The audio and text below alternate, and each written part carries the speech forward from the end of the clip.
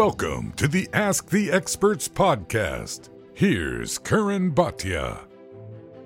And thank you so much for joining me. We are coming, of course, off of the heels of the New York City press conference for one of the biggest fights in boxing, if not the biggest. I'm talking about Errol Spence Jr. versus Terrence Crawford. They met in LA, then they flew over to New York to have another stare down. The fight is finally happening. There's trash talk. There's also a big mutual respect between each guy, and the magnitude of this fight cannot be lost. I mean, this is the biggest fight in the welterweight division. Of course, all four belts are going to be on the line. Errol Spence has three of them. Terrence Crawford has the other one. So we always love when we're getting an undisputed champion. We're getting that now. But at the same time, this is a pound-for-pound fight, right? Certainly the winner of this fight will be catapulted to the top of the pound-for-pound rankings. It's also a legacy fight, as Errol Spence keeps talking about a throwback fight, right? The ones that they talk about in the barbershop, that people have conversations about at the bar.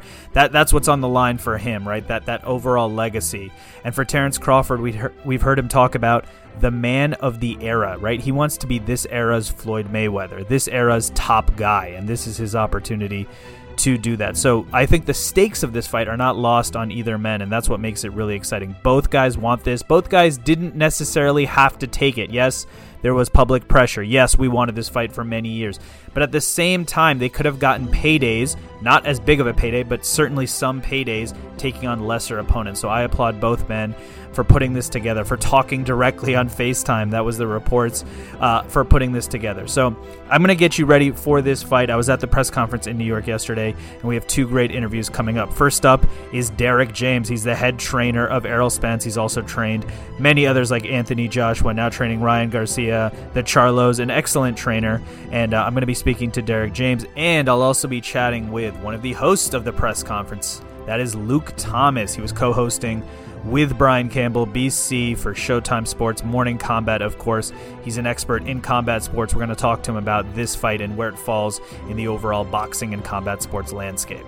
So without further ado, let's get to my first guest. Here is the trainer for Errol Spence Jr., Derrick James. I'm Karan Bhatia here with Derrick James, of course, trainer to Errol Spence. First of all, I got to ask about the outfit. This is incredible. You look great, man. You got to tell me what are you wearing here? This is great. Canali. Obviously, very tailored, custom tailored. It was custom made Canali, and Bontoni shoes. This is, man, listen, yeah, all Italian, but yeah, no, yeah. You look great. Your fighter looks great. He looks confident out there. The one thing I noticed is that Errol and Terrence are definitely friendly, right? They FaceTimed for negotiations. I know Terrence said he texted Errol after the press conference. You as a trainer, what do you think about that? Your fighter going in there knowing that he's friendly with his opponent. He likes his opponent. It's okay. It's not personal. It's business. And so listen, he has the ability to separate business from personal. It's cool. It's all good. And in terms of the game plan, I mean, I'm sure you've been asked this question all week, but it's so hard to prepare for Terrence Crawford, right? He's a switch hitter. He's got great finishing ability. I mean, I know it's hard to put into words, but how do you even prepare for a fighter like that? Hey, man, you just focus on all the possible scenarios, and that's how you base it on. I mean, what are the hypotheticals? What, you know what I mean? So I think he'll be great. I think he'll be better than he's ever been in any other fight. So we just have to be prepared for the worst version of himself. I know you've done extremely great work with Errol Spence, obviously the huge success in the welterweight division. We know Errol's been through some adversity, the car accident, the eye. Is this the right time for him to get that? Because he looked better than ever even after the car accident. Is this the best time for him to fight Terrence Crawford? I think that he keeps getting better and better with the better opposition. So when you put him in the ring with better fighters, he's going to keep getting better and better and better. And that's just what it's all about. I mean, like, rising to the occasion, the level of the opposition that he's facing. This fight is going down July 29th. I know you've been involved in some huge events. Is this one of the biggest, if not the biggest, fight that you'll be training for? No, this is the biggest, man. Until after this one, there'll be another big one. So, yeah, they keep getting bigger and bigger and bigger. Each fight I have is like the biggest fight.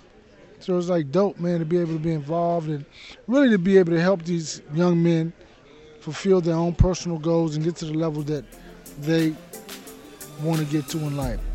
Derrick James, congratulations on Trainer of the Year and best of luck on July 29th. You can hear the confidence there from trainer Derrick James, an excellent trainer and he's going to be leading Errol Spence into battle against the toughest test of their career, of course, against Terrence Bud Crawford, two of the best fighters of this era, both undefeated. It's going down on July 29th on Showtime pay-per-view. I'm definitely very excited for this one. And to continue the excitement and discussion, here is my conversation with Morning Combat host Luke Thomas. Karan Bhatia here at the official New York Errol Spence vs. Terrence Crawford press conference here by one of the hosts, Luke Thomas.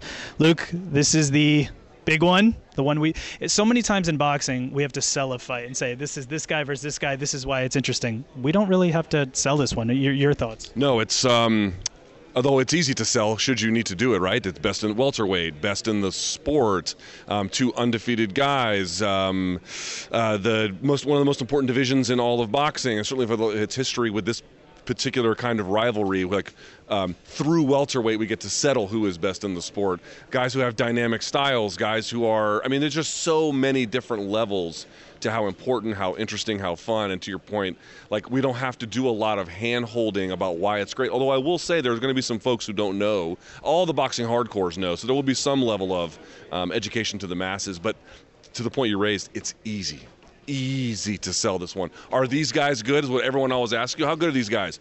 They're really good. This is a really important fight.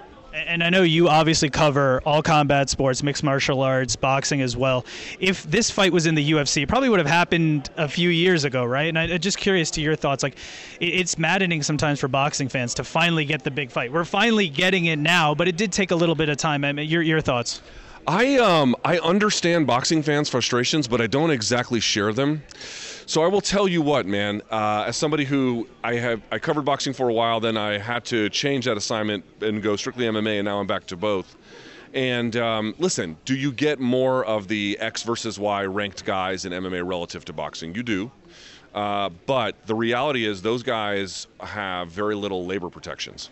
And so it is easier because one company owns roughly 85% of all the predominant ranked MMA talent. They're able to make those fights much more easily. And what I always tell folks is yes, fights like this are hard to make. Like whoever wins is the pound for pound best, the best of their generation, the best in this weight class. I mean, there's really heavy stakes. Those fights are hard to make. And the one thing I always say is I don't expect anyone else to do what I'm doing, but I got to be honest with you. I would rather have a sport where, as a consumer, I have to pay a slight tax to get a better process where the guys fighting get a bigger cut of pay, rather than easy access to everything, knowing that when these careers are over, they may not have a whole lot to show for it.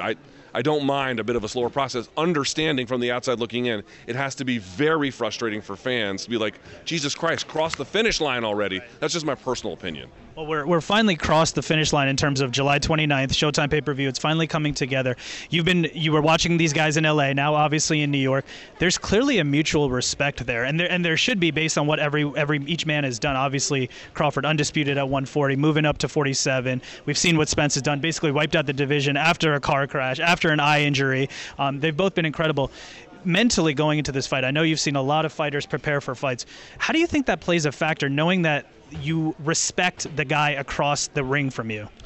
I think that for guys at this level, just talking to fighters over the years who have reached really high achievement status, that respect is not in any way super intimidating to them. It's a respect that means, okay, how much can I get away with? In other words, if I cross my T's and I dot my I's, can I still win this? And both of them think that, but they both think that they have to put on those kinds of performances. It's not so much about like, oh my God, can I do it? It's like, I can do it under what conditions? So that respect, I think, listen, you don't get to, what was their combined record? 67-0? Like, these guys know they're not fighting chumps. You're not fighting the Uber driver. You're fighting a real guy. And one thing that you mentioned was the respect.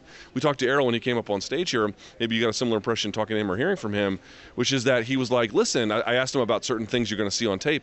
And he was like, I've been watching tape on him because I've been a fan of boxing all these years. These guys know each other. I mean, maybe they're getting to know each other a little bit better here through this process. But, dude, these guys have been watching each other from afar for a very long time. And so how can you watch Bud Crawford and have anything other than respect for his abilities, and vice versa? So it's not going to be a competitive deterrent. I think it's going to be a competitive elevation for guys who are known as hard-nosed competitors.